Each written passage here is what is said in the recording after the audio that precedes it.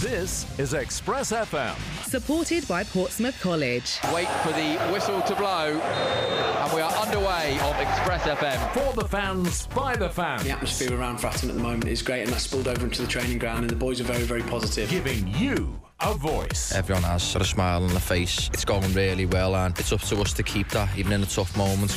This is the Football Hour. And it's a good one. With Jake Smith. Pompey survive a first-half scare to overcome Cambridge United in midweek. Great play from Blade.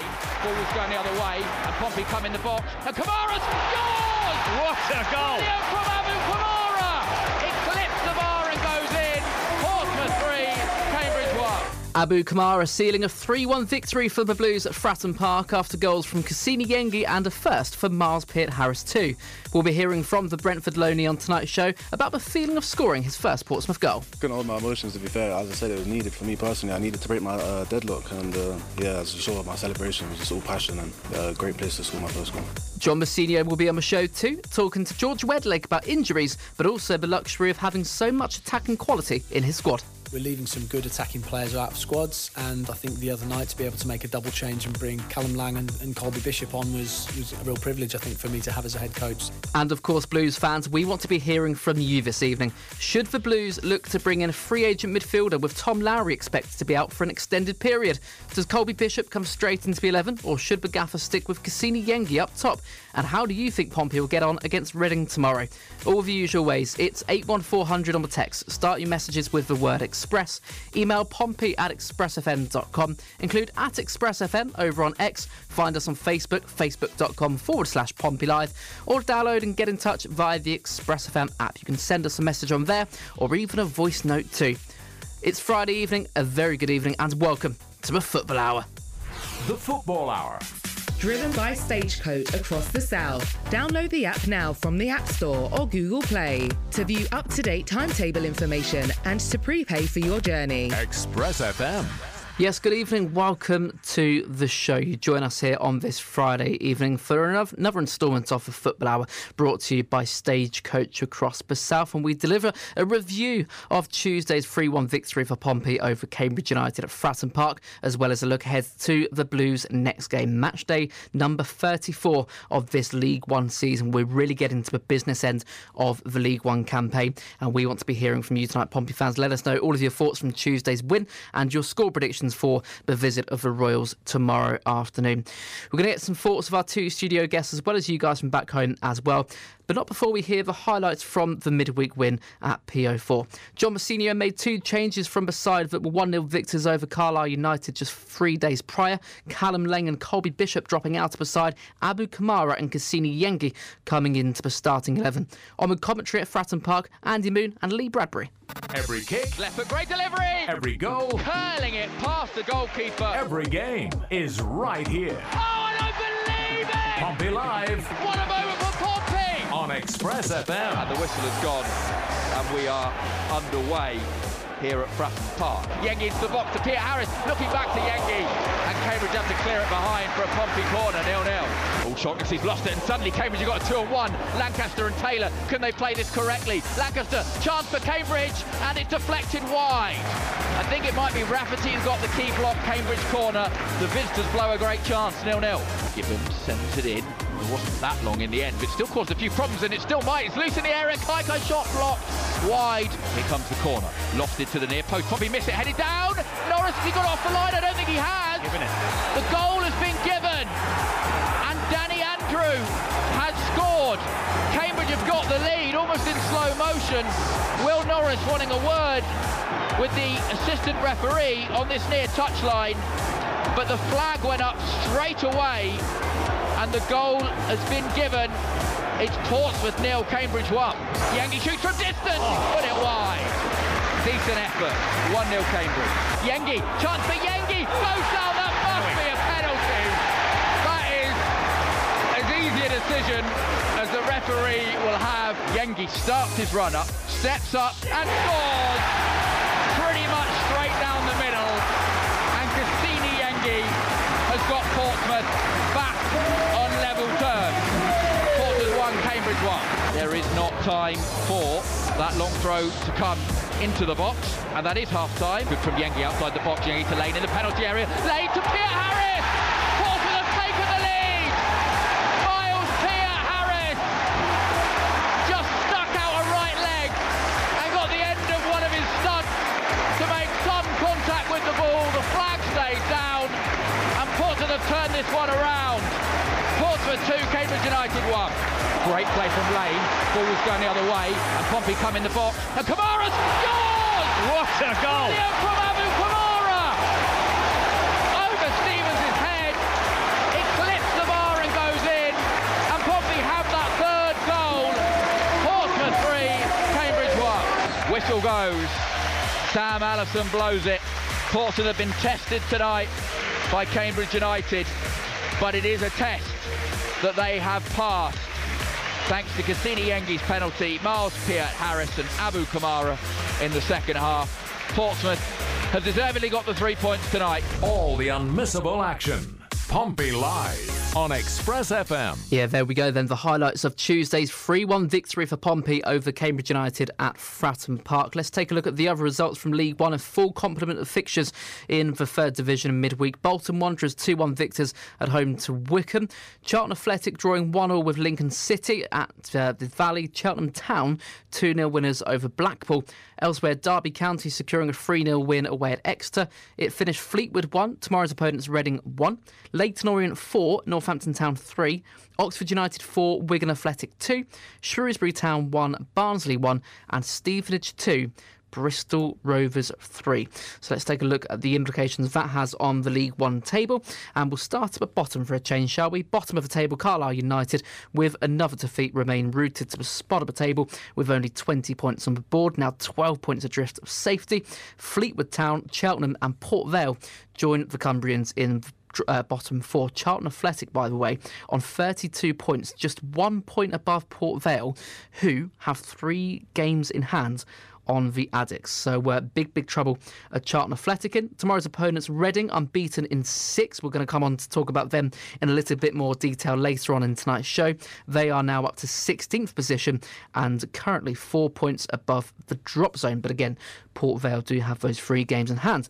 At the top, Pompey remain top of the table and will continue to do so despite whatever happens at Fratton Park tomorrow. They have a 6-point cushion over Derby County in second. The Blues have 69 points on the board, 20 wins and 9 draws from 33 games. Derby in second, as we mentioned, 63 points. Bolton in third with 3 games in hand on Pompey with 62 points on board. Barnsley up to 4th, Peterborough United in 5th after 3 straight defeats. Oxford United now the team in 6th position, leapfrogging Stevenage, who dropped down into 7th. And by the way, Blackpool, who were in and around the mix of the playoffs a few weeks ago, have dropped down to 9th underneath Leyton Orient, who've been on a superb run of form in 2024. Leyton Orient now 7 points adrift to the playoffs. But yeah, of course, they were in the bottom half prior to the new year. Right, let's welcome in our 2 studio guests for this evening's conversation. And we start off with Kirsty Roxanne, who joins us in the studio. Kirsty, a very good evening to yourself. Good evening. Great to have you on the show tonight. And a great win on Tuesday night as well. Summarise that one if you can. Unexpected, I'm going to say, after the first half. Performance we had, definitely unexpected, but then again it's Portsmouth, and that second half was a completely different game of football, and it was one that definitely showed that we are top of the league, so it was incredible. More from Kirsty in just a second. Sam Macey joins us over the powers of the internet this evening. Sam, a very good evening. I'm hoping you can hear us. Yeah, all good, mate. Can you? It was a pleasure to be on and talk Pompey with you. Fantastic stuff. And as Kirsty's rightfully alluded to there, Sam, another comeback victory on Tuesday night for the Blues, the 9th of the league season, where they've come back from a goal behind to go on and win, or take a result from the game. They won it, of course, on Tuesday night. It says a lot about the kind of character and the strength within the squad mentally too.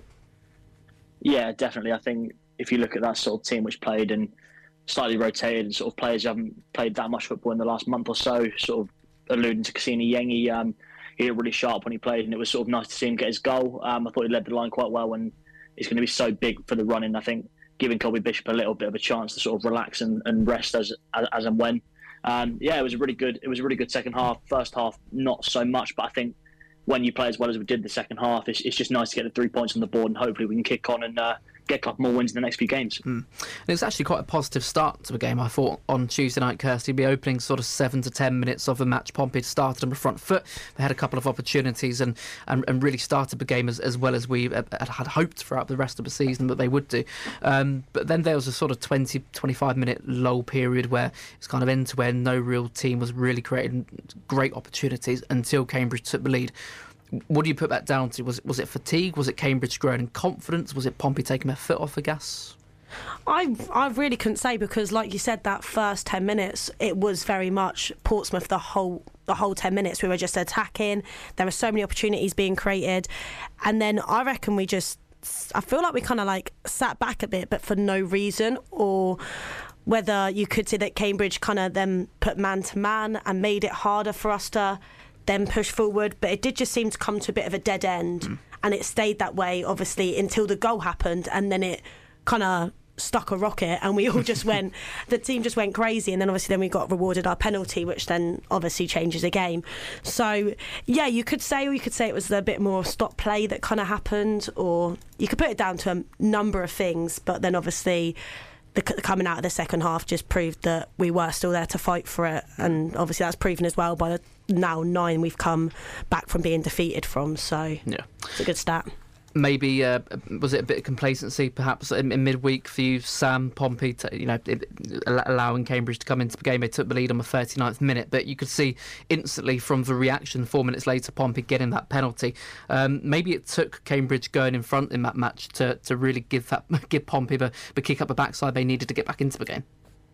Yeah, definitely. I think sort of sometimes you sort of say you're most vulnerable when you just concede, and I think Cambridge maybe went a little bit sloppy. I think their coaching staff would have been saying get to half time with this lead and we'll kick on from there and frustrate the crowd. But the worst thing they could have done was sort of let us back in. I think as soon as we conceded, I think Mousinho had a shot from just outside the box which went wide, and it was sort of from there it was like, yeah, if we just run at this side and sort of put them on the back foot and like we did in the first few minutes, then we're going to get chances. And I think it just takes sort of one person to be brave and sort of step up and attack a defence, especially when they're a little bit shaky, and then sort of cracks begin to show. And it was a really good response. And I think, like Kirsty said, it was sort of what the spark which we need to sort of get back in the game and show that we can do what we need to do. But yeah, it was bizarre because you can't really say it's fatigue or anything because the first 10 minutes were so good.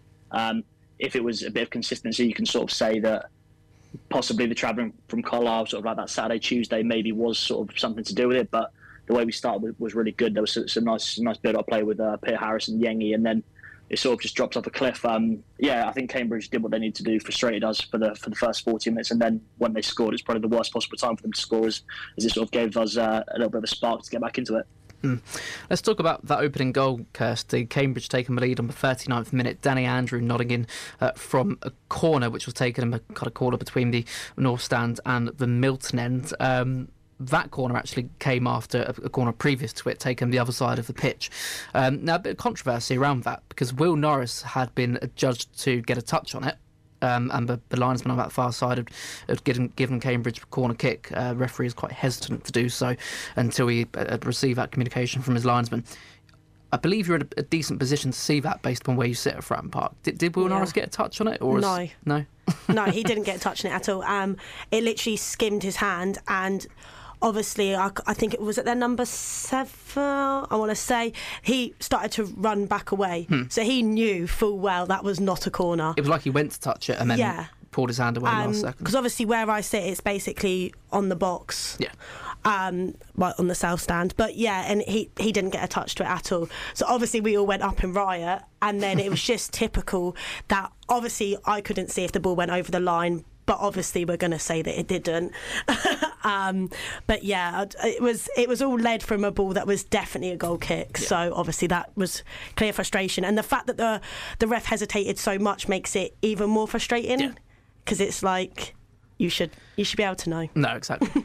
Massive frustration. Of course, it doesn't cost Pompey anything in the end. They came back to win that game by 3-1. We're going to talk about the rest of the goals in a bit more detail very, very shortly. And looking at the replays from that Cambridge goal, none of the replays give it much justice. None of the angles are too conclusive, whether or not it goes behind the line or not. But the goal was given to Danny Andrew, and Cambridge took the lead on the 39th minute. But like I say, more on Pompey's 3 goals later. But first, let's get some reaction from within the Pompey camp from Tuesday's win, starting with Myles Peart-Harris speaking to Max Watton. Myles, how did you find that victory today?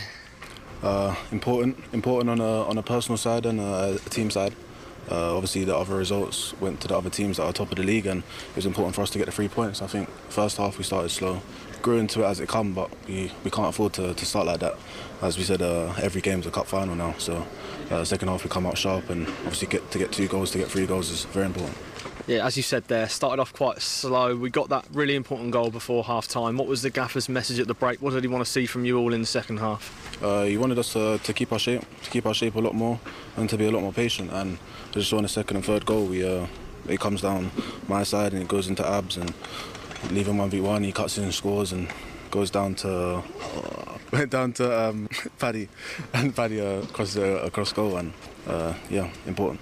How nice is it to be able to celebrate in front of a packed crowd over there as well? Couldn't hold my emotions, to be fair. As I said, it was needed for me personally. I needed to break my deadlock, and as you saw, my celebration was just all passion, and great place to score my first goal. What can that goal for you sort of do for you in the long term and moving forwards in terms of confidence and wanting to go on and get more? As I said, this first one obviously broke the padlock for me, and fingers crossed I keep scoring and I keep providing for the team. As I said, every game's important, and they need me as much as possible, and I'll do whatever I can for the team. So it's your first game here at Fratton Park under the lights on a Tuesday. What did you make of it? What did you make of the noise? Top as always. The fans, even the travelling fans, when we have away games, I'm quite surprised on the turnout, and obviously here's a phenomenal place to be, and phenomenal crowd as always. Just finally, what's the mood like in the dressing room after a really important victory, as you said?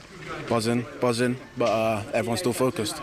I think that's really important. Everyone stays level-headed, and we're straight focused on Saturday. John, 3 points under the lights here at Fratton Park. What do you make of it?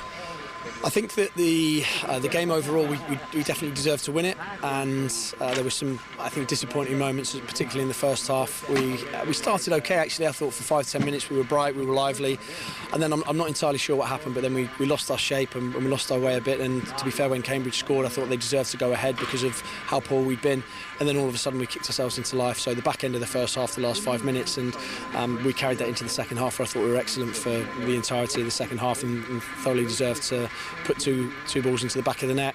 Really, really pleased with that, and obviously really pleased with the 3 points. A couple of things to address, I think, particularly the fact that we did wait to go a goal down until we came to life, but I suppose you can't have it all. We'll keep pressing for us to perform better across the 90, but overall a really good day. It's another real fast start. They got the goal, which could be seen as quite a controversial one. What effect did that have on the rest of the half?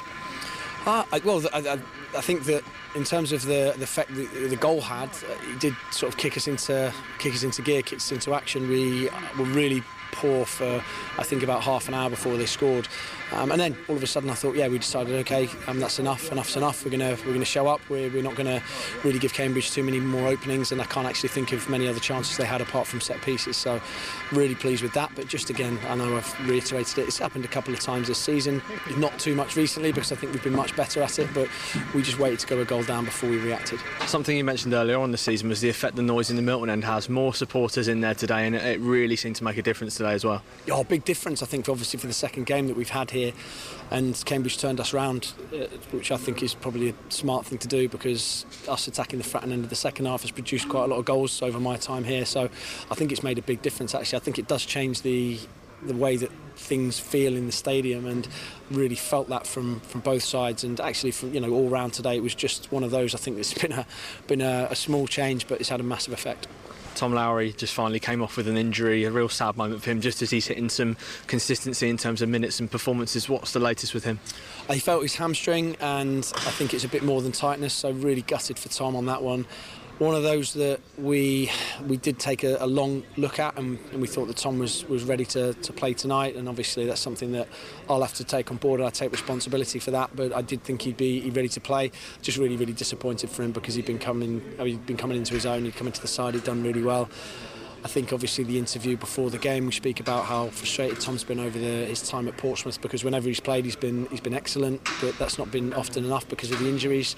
And something that we definitely have looked at. We deliberately didn't play him against Oxford on that Tuesday because of that, sort of managing him back in, but we did think sort of 6-8 weeks down the line that he'd be capable of doing it. So I'm really disappointed for him, and something that I'll take responsibility for.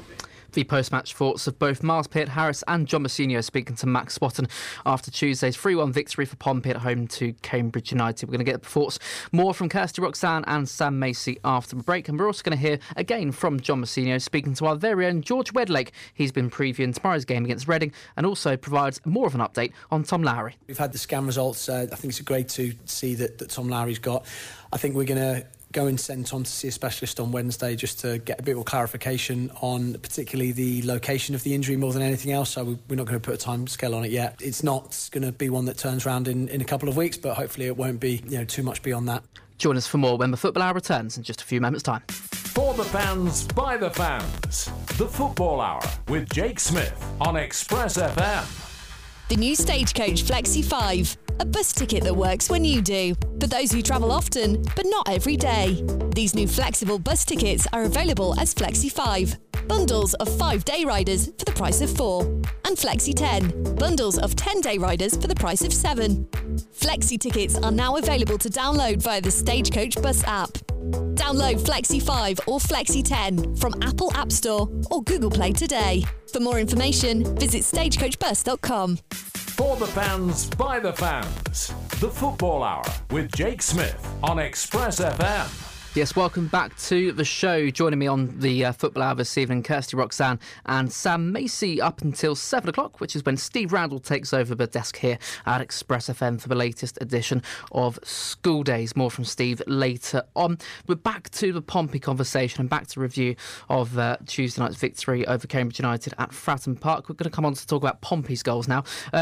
Sam, Pompey equalised the game on Tuesday in the 44th minute, actually. Cassini Yengi hammering home a penalty from a 12-yard spot, sending the goalkeeper the wrong way. He was brought down by Michael Morrison, the former Pompey defender, of course, now Cambridge United captain.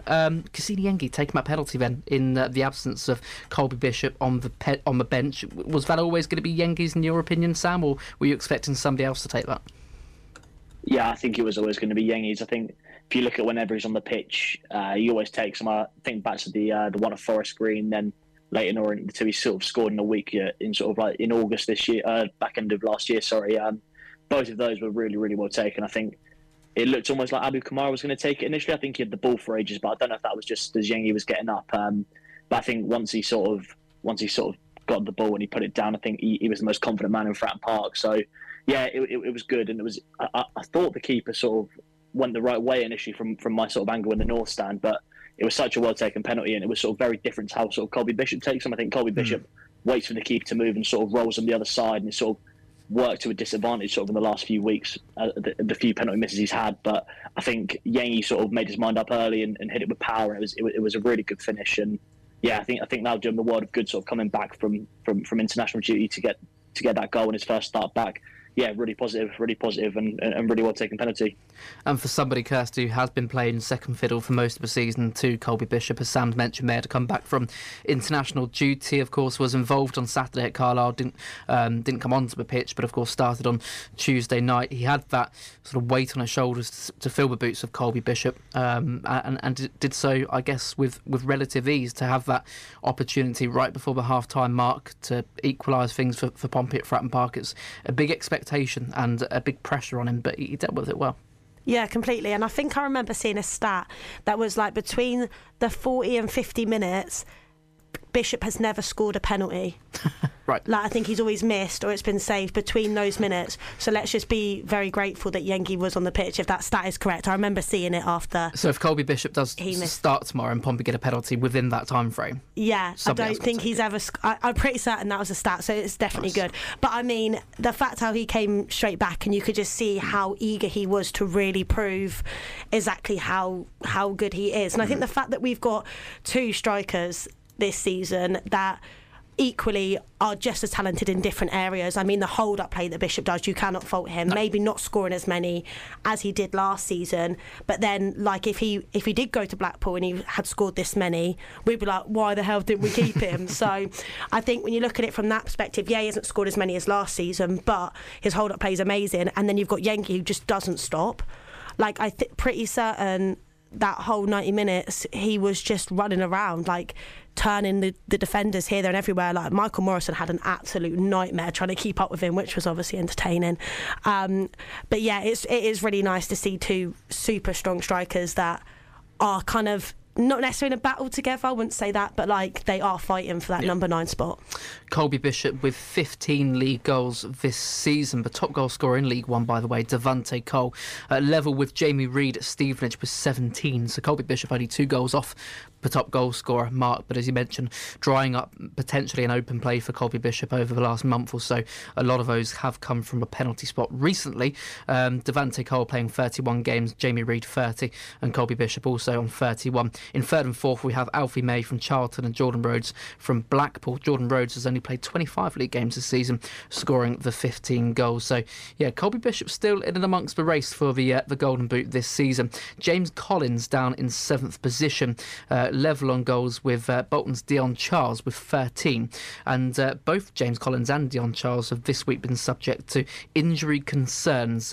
We know that James Collins will be having a late fitness test for Derby's game tomorrow, and Dion Charles is also causing a bit of a headache for Ian Evatt after coming off on Tuesday night. So hopefully that can give Pompey a little bit of a boost between now and the end of the season, having those 2 players injured for their respective rivals. But enough of that, and back onto Tuesday's game, Sam. And into the second half, Pompey had to start off the game really as like they did on the first half. And in the 59th minute, Myles Peart-Harris tapping home from close range, a delivery from the left-hand side from Paddy Lane. He'd received the ball from inside the box from Cassini Yengi, who was persistent to keep the chance alive. And how great is it to see Myles Peart-Harris of Brentford Loney get his first goal for the club? Yeah, it was really good. I think last couple of games he's got quite a bit of stick on social media, which I think is slightly unfair. I think he sort of come into the side, and the first couple of games he looked really good and sort of looked like he was going to sort of hit the ground running and be that sort of creative player, which we've missed since Alex Robson's injury. But yeah, I think it took a couple of games since then for him to sort of get back into things, and that goal's only going to do him the world of good. I think I think everyone's seen the angle which the club captured from behind the goal, just the passion which he showed when he sort of put that into the goal. It was nice to sort of see Owen Moxon celebrating just as much as Peart-Harris as well. And I think it's nice to sort of see a Loney who's come into the club. He sort of bought into sort of the history of the club and the fans, and sort of understands the passion, and you can sort of see from that celebration that he sort of does understand the club, and he gets it. So yeah, over the moon for him, and I think that's going to do him the world of good, because I think John Mousinho really fancies him. You can see that from he started every game since he's been come into the club. So yeah, it's really good, and it can only be a positive. And I think with the central midfielder options which we've got at the minute, I think he's going to play a massive role from now to the end of the season. We've only really got sort of 3 or 4 midfielders who are going to be able to play, and I think he's going to have to carry the weight of responsibility on his shoulders to play in that 10 and sort of make it his own. And if he can get some more goals like he did on Tuesday night, then touch wood, he can fire us to promotion. 12 minutes later, Pompey made it 3-1. Abu Kamara on his left foot, curling a venomous strike in above the keeper, in off the crossbar Kirsty. That goal gave the Pompey fans a bit of a breathing space and a chance to relax a little after a bit of a nervy 10 minutes from that second goal. You always felt that Cambridge had the opportunities to get into the game, and with the scoreline at 2-1, it was always going to be a lot less comfortable. But Abu Kamara made sure of it, and what a strike it was as well. What a strike. It was literally gorgeous, and it looked like it was going to hit the crossbar, and then it just swooped down. And I think I've watched it from so many different angles that everyone's been posting, and it just looks incredible at every angle. And it's just one of those goals, you know, you're always saying, like, just shoot from outside the box, just go for it. And then when they do and they score a blinder like that, you just think, oh, how glorious. And for it to be Abu Kamara as well, I think he's absolutely, like, the progression he has made since he started, like, since he's come to the club, basically, has just been incredible. Like, he's just grown and grown and grown. And obviously when he was benched, was it Carlisle? Yeah. He was benched, wasn't he? That was a bit of a shock, but then he came on straight away and proved with the assist to Paddy that just exactly the player he is. So I just think the fact that he scored that goal, I was just like, a little bit of joy for him. Got the assist for Paddy Lane last Saturday. Made a difference coming off the bench, as you mentioned, at Brunton Park, and then scoring that worldie, you can't really call it anything less from out on Tuesday night, to get the weight of it just above the goalkeeper, but also chipping in off the post. It was a beautiful goal to watch, and really representative of a player who's really full of confidence at the moment. And Sam, speaking of Abu Kamara and the changes, but John Mousinho made not just for Tuesday's game, but for Carlisle game as well, as Kirsty mentioned there, to drop Abu Kamara, bring him back in on Tuesday night, and to bring Colby Bishop and Callum Lang out of a starting 11 midweek in place of Abu Kamara and Kusini Yengi, goes to show the kind of strength that John Mousinho's got in his squad, at least in an attacking sense. Yeah, 100%. I think if you're a Cambridge fan and you've sort of come down on a Tuesday night and you go 3-1 down with half an hour to play, the last thing you want is to see Colby Bishop and Callum Lang come on the pitch. I think from sort of my perspective anyway, I think John Mousinho sort of has almost put Callum Lang as that first choice right midfielder. I completely understand why as well. You spent however much on him, and Abu Kamara isn't our player. So at the end of the season, he's going to be going back to Norwich and will probably be playing Championship football at least next season, if not higher. I think just looking at it like that, he sort of played himself back into contention to be the first choice to play out on that right-hand side. I think if you look at sort of where we were in the beginning of the season, I think him and Paddy Lane were third and fourth choice wingers, and they've really come into their own this season. I think Abu Kamara, you can sort of see shifting him over onto that right hand side. He's playing with so much more confidence. He can sort of shift in and onto that left foot, like we saw on Tuesday night, and shoot.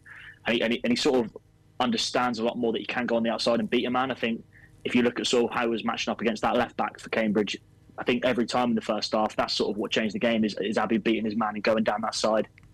And if you're putting balls into the box for Colby Bishop or Kusini Yengi, they're going to get a hell of a lot of goals. And it's just nice to see him and Paddy Lane have really been good this season, especially Paddy Lane as well, sort of double figures in goals. And I think it's so underrated what he did with that assist on Tuesday as well, to win the ball back and give it to Kamara. He still had a lot to do, but it was really good from Paddy Lane as well. But yeah, really, really positive. And I think Abu Kamara he was really raw when he came in, and it's really nice to see that he sort of flourished and he's made that right-hand side his own this season.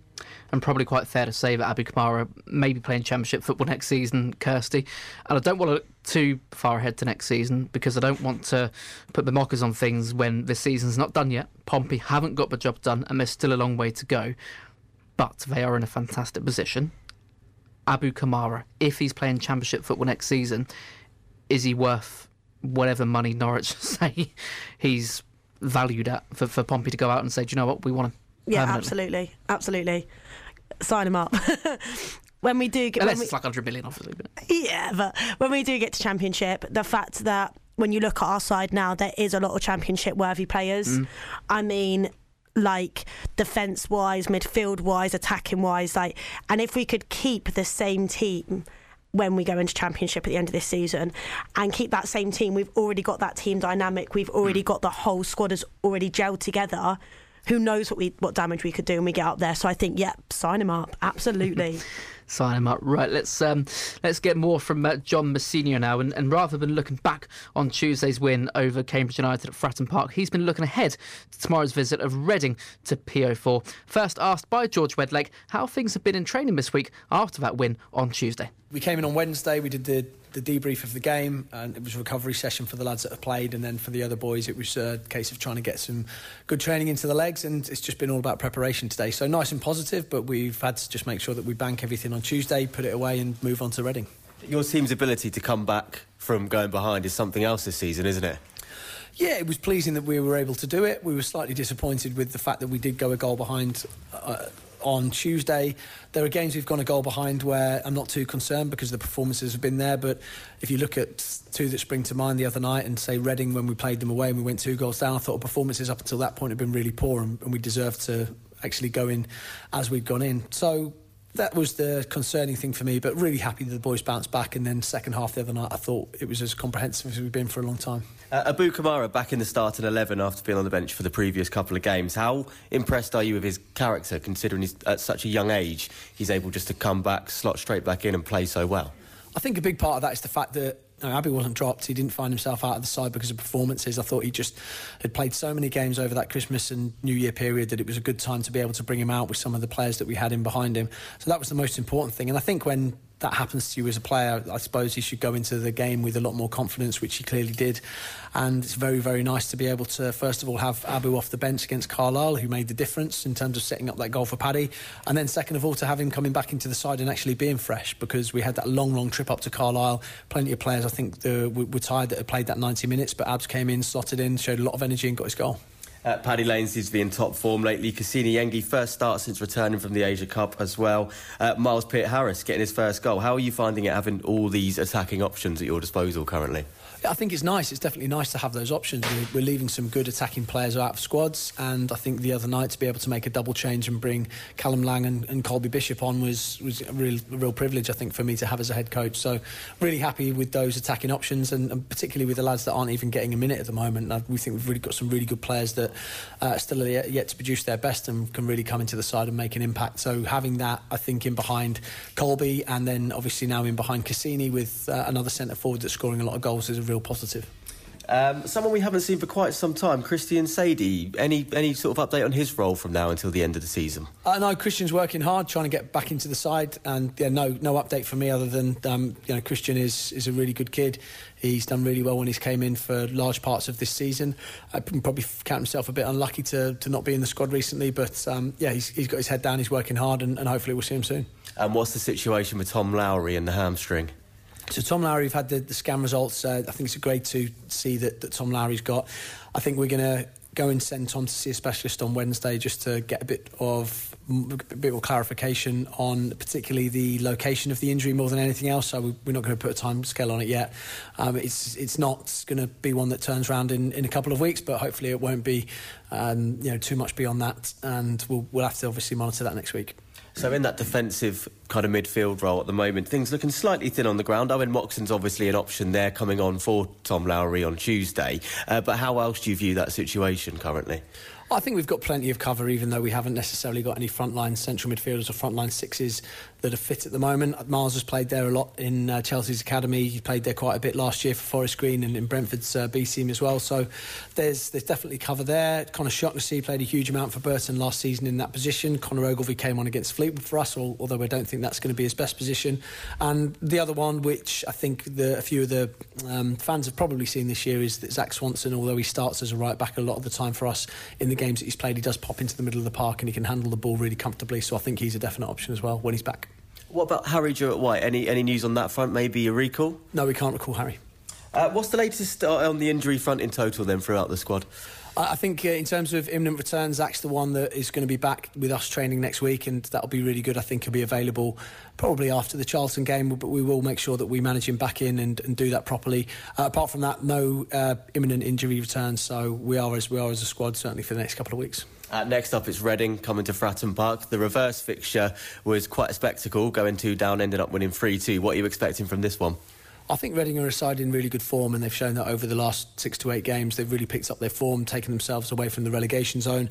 I think they've done terrifically all season to have bounced back from the points deduction and everything that's going on off the pitch for Reading, and they've got a really good side with some really good players in there. They've taken some very, very good players from this level and the level above, and they're very, very well coached by I think a head coach who was in the Premier League last year, so a definite threat. We've got to make sure that we treat it as such, and I think it'll be a good game of football. And for the first time since 2011, there's a prospect of potentially having more than 20,000 fans inside Fratton Park at the weekend. What kind of difference can that make? I think everything that we've done with Fratton Park so far over the past year since I've been here has made a huge difference to what we've been trying to achieve on the pitch, especially at home, and now we've got the Milton end sorted.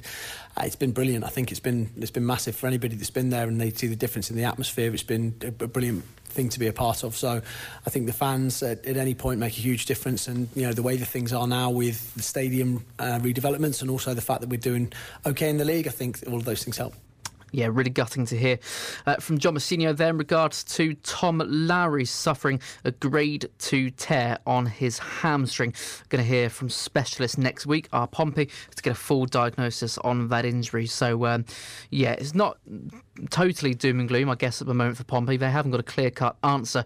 But what we do know is he won't be involved against Reading tomorrow. But a grade 2 hamstring tear, if that is to be the case, could likely keep him out for 6 to 8 weeks, which is pretty much the rest of the season. So, really, really sad in regards to Tom Lowry, adding to the long list of Pompey players who are out for the rest of the season, alongside Joe Morrell, Regan Poole, Alex Robertson, Tom McIntyre and Terry Devlin as well. Fair to say, Kirsty, if Pompey do get promotion this season, they'd have done it by some miracle. Honestly, it just feels like it's just so against us. Like the football gods are just like, do you know what? Have another player out. Why not? So obviously, it's a massive shame. It's a massive shame for Lowry as well. I think he has probably spent more time injured in a Pompey shirt than he has actually playing for us, which is a shame because he is great when he plays. Yeah. Like he proper makes some moves in the midfield. So it is a real big shame. But yeah, like you said, it's gonna be an absolute miracle. I think because what's that, 7? If Lowry's out, 7 out, 6 out. So yeah, that's a large amount for the whole season. So just to add to all the other injuries we've had at various stages as well. Colby Bishop, Conor Ogilvie's not long returned too. John Mousinho, they're also highlighting, Sam, that the club are not able to exercise the right to recall Harry Jewett-White from his loan at Havant to Waterlooville. First of all, what do you make of that news? And secondly, would that give you the opportunity maybe to dip into the free agent market, or do you think Pompey have got capable replacements on the bench in regards to maybe versatile players who can come in and fill the position if needed? Yeah, I mean, I understand why we can't sort of get Harry Jewett-White back. I think we've been burnt so many times with loan players being recalled. It sort of doesn't seem fair when the shoe's on the other foot. We do it to sort of a club which we've got such sort of close connections with Hampton Waterlooville. So I understand that the premise of it. I think there are players who've played in midfield before. I think I remember Conor Ogilvie beginning of last season, the season before, when he played in midfield. Sort of chucked in the deep end. I think he's more than capable, and Jack Sparks can fill in at left back. I think you can sort of look at putting Myles Peart-Harris in a slightly deeper role, and then sort of bringing in Callum Lang into that 10, and then putting Paddy Lane and Kamara either side of him. But I think Owen Moxon sort of, who was signed potentially for this sort of role, is going to have a chance to play as much as possible and make that central midfield spot his own. I think it's very unfortunate. I think Connor Shocknessy is also a good option to have in midfield. I think he's done it before, and I think when we've sort of been defending Leeds, he's moved into midfield when Regan Poole was fit and Sean Raggett came on to partner Regan Poole. I think they're the key options. I've seen sort of Zach Swanson, people talking about him moving into midfield possibly as well. It's just terrible luck. I think Tom Lowry, like everything which can go wrong has gone wrong, and I think listening to Mousinho after Tuesday, he sort of took responsibility for playing him. I think you can't really blame Moose for chucking him in at the deep end. I think Owen Moxon's got to get up to speed and sort of gel with the teammates, whereas Lowry's been here for the last couple of seasons. Just one of those things, and Tom Lowry seems to be one of the most unlucky players we've had in a long, long time. I think a lot of people sort of say that he's a bit of a sick note and he sort of can't stay fully fit, but I think when you're luck's out, and it is another freak injury. And like you said earlier on, if we do go up the season, we've definitely earned it, because that injury list is ridiculous, and it just seems to be every week going forward. We just seem to get a new injury, and touch wood, we don't have any more. But if you look at Joe Morrell and Tom Lowry both out now, it's going to be a tough end of the season, and a big ask for Marlon Pack and Owen Moxon. Pompey Kai on Twitter saying, for Lowry to have this many injuries in his mid-20s screams of an early retirement, but it's sad to see. Also, but as a football club, you can't just keep these players around. I do like him a lot, but players that can't stay fit are unreliable, and let's be fair, a waste of our money.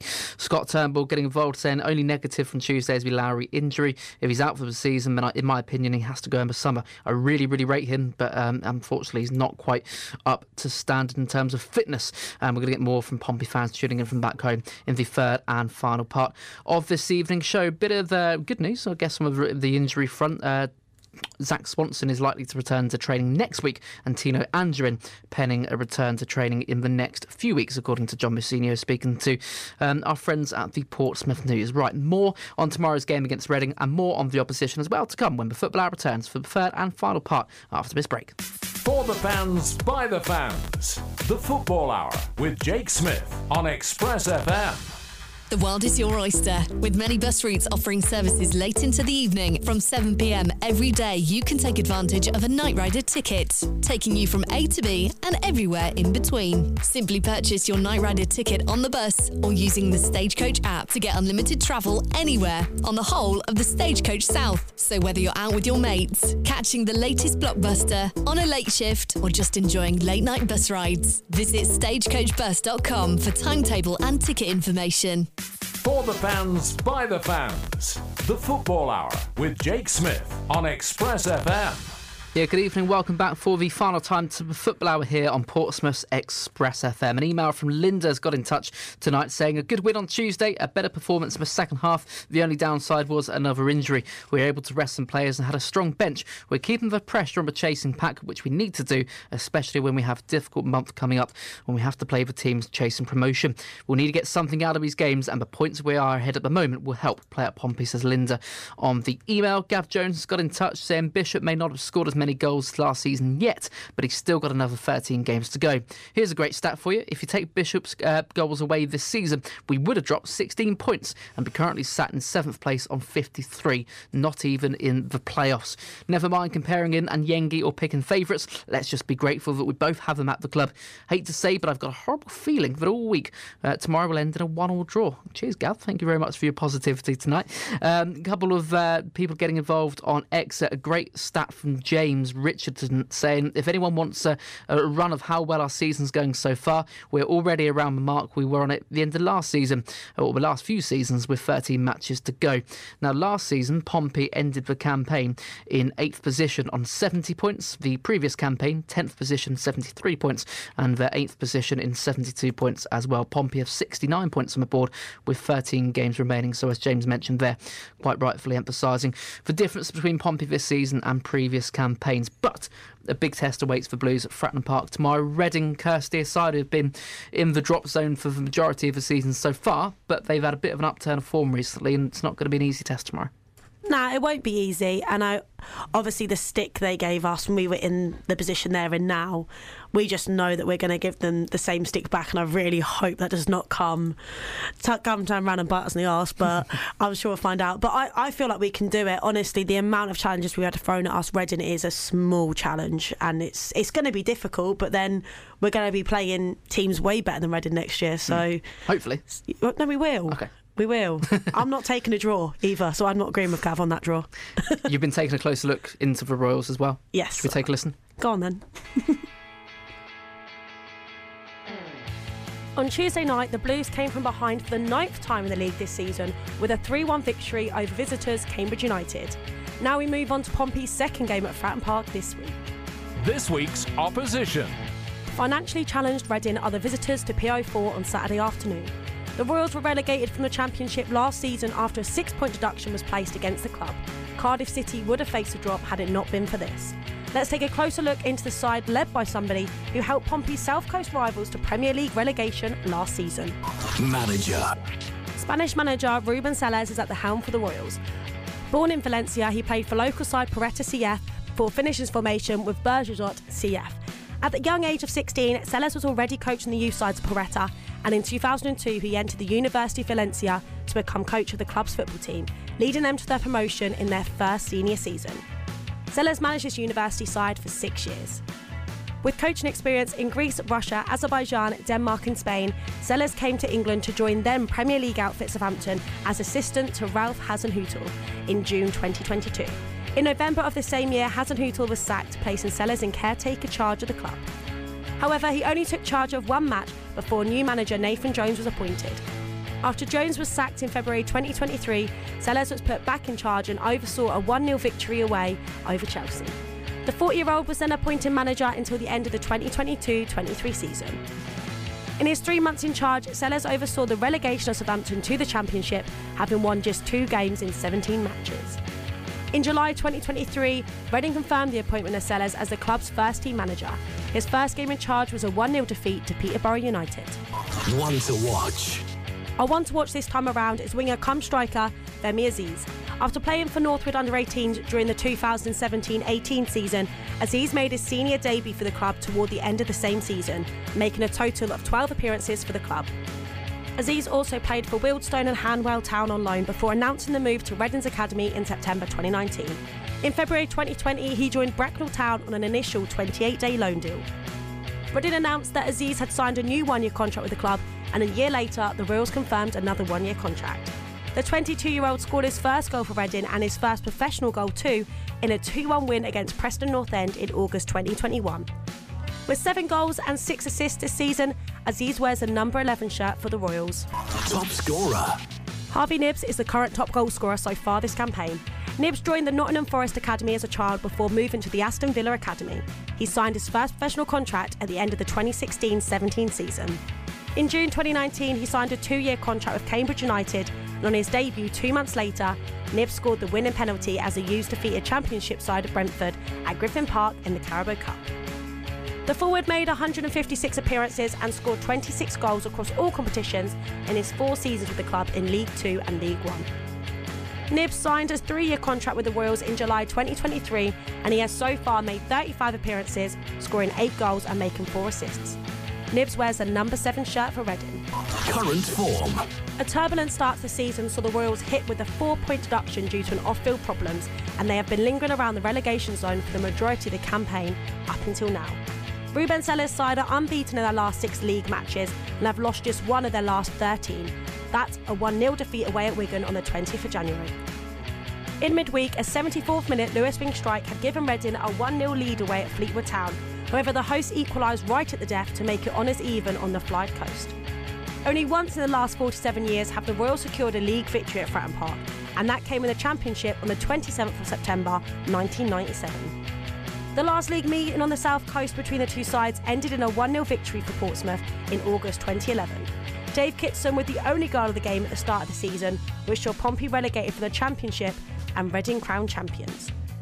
This season's reverse fixture saw the Blues come back from behind to run out victorious by 3-2 at the Select Car Leasing Stadium. Who will come out on top in front of an expected crowd of over 20,000 at Fratton Park? All of the Unmissable action on Pompey Live. Pre-recorded Kirsty, Roxanne with a closer look into Reading, then Pompey's opponents at Fratton Park tomorrow afternoon. We'll have a much closer look into the Royals when Pompey Live returns from 2 o'clock on Saturday afternoon. Joe Wood has got in touch on X saying Sean Raggett, a figure that gets knocked by his fan base an awful lot, and quite often it is unfair. He's been a great servant to the club and never gives anything other than 100%. Sets examples for other Pompey players, and that is a great point because Sean Raggett on Tuesday night made his 227th appearance for Portsmouth Football Club, a record for any Pompey player in the 21st century. He surpassed the previous holder of that record, Roland Curtis, who had made 226 appearances for the Blues. Linvoy Primus currently in 3rd position, having made 219. Gareth Evans and Christian Burgess just behind those 3 players. So Sean Raggett, Pompey's record appearance holder in the 21st century after his 227th appearance on Tuesday night. Congratulations to him. Ollie Birch saying Pompey have 69 points from 33 games. In the last 10 years in League One, only one team has missed out on automatic promotion, having 69 or more points after 33. Mount Sheffield Wednesday last season. Out of the 20 teams automatically promoted, only 5 had more than 69 points. Looking further back, no team has ever had 69 points after 33 games, not been promoted at all. Thank you, Ollie. And Jeff Harris saying, absolutely love seeing and hearing Pompey fans in the Milton End last night. Well, this is on Wednesday, he tweeted this, but saying changing the way we attack, a meaningless thing to do when they're like that. It certainly helped on Tuesday getting the team over the line. And yeah, Michael Morris, Cambridge defender, opting to shoot towards the Milton End first to prevent Pompey from shooting towards the Fratton End in the second half. Didn't make any difference because of those Blues fans in the Milton End. And we're expecting over 20,000 in attendance at Fratton Park tomorrow, which will be a record in the last 13 years. It's been a very long time since Pompey have achieved that many Blues fans at a game. So very much looking forward to that one. You can really tell how much of a difference having Pompey fans in that Milton End is having this season. Right, Pompey Live will be returning to the airwaves tomorrow afternoon from 2 o'clock with all of the build-up, half-time analysis and post-game reaction as Portsmouth entertain Reading at Fratton Park. Do join us. It's going to be a big one. Here we go. Pompey Live. Portsmouth made it 3 wins in 3 in midweek. And Kamara scores! What a goal! Brilliant from Abu Kamara! It clips the bar and goes in, and Pompey have that 3rd goal. The second home game of the week comes as the men host Reading. Join us for all of the unmissable action Saturday afternoon from 2. Every kick, every goal, every game is right here on Express FM, Pompey Live. With Aquacars. It is indeed tomorrow afternoon from 2 o'clock. Kick-off at Fratton Park, of course, 3 p.m. Right, let's get some score predictions. We were really interrupted by that advert. We ran out of time. Score predictions then, please. Pompey taking on Reading at Fratton Park tomorrow afternoon. We're going to start off with Sam Macey. 1-0 Pompey, Paddy Lane. 1-0 Pompey, Paddy Lane. Sam, it's been a pleasure to have you on the Football Hour again this evening, my friend. Pleasure as always, mate. Thanks for having me. And to Kirsty, Roxanne as well. Just finally, please, score prediction, please. I think there's going to be loads of goals. I'm going to say 4-2 to Pompey. 4-2 to Don't know Pompey? why. It just came into my head and I thought, I think that's going to be Why it. not 7-4 like it was in 2000? Hey. Yeah, that'd be good, wouldn't it? 2007, wasn't it? 2007, I believe. Yeah. I think so. Yeah. What a game. Oh, it wasn't there, but what a match. Kirsty, great to have you on the Football Hour. Thank you so much, Jake. Have a lovely weekend. Shall do indeed. Hopefully it'll be wrapped up with 3 points from Pompey tomorrow afternoon. School Days with Steve Randall returns right after the news at 7 o'clock here on Express FM. I'll be back with 2 more Blues fans on Monday to review what we hope to be a win at Fratton Park tomorrow. But until then, Blues fans, take care and have a fantastic weekend.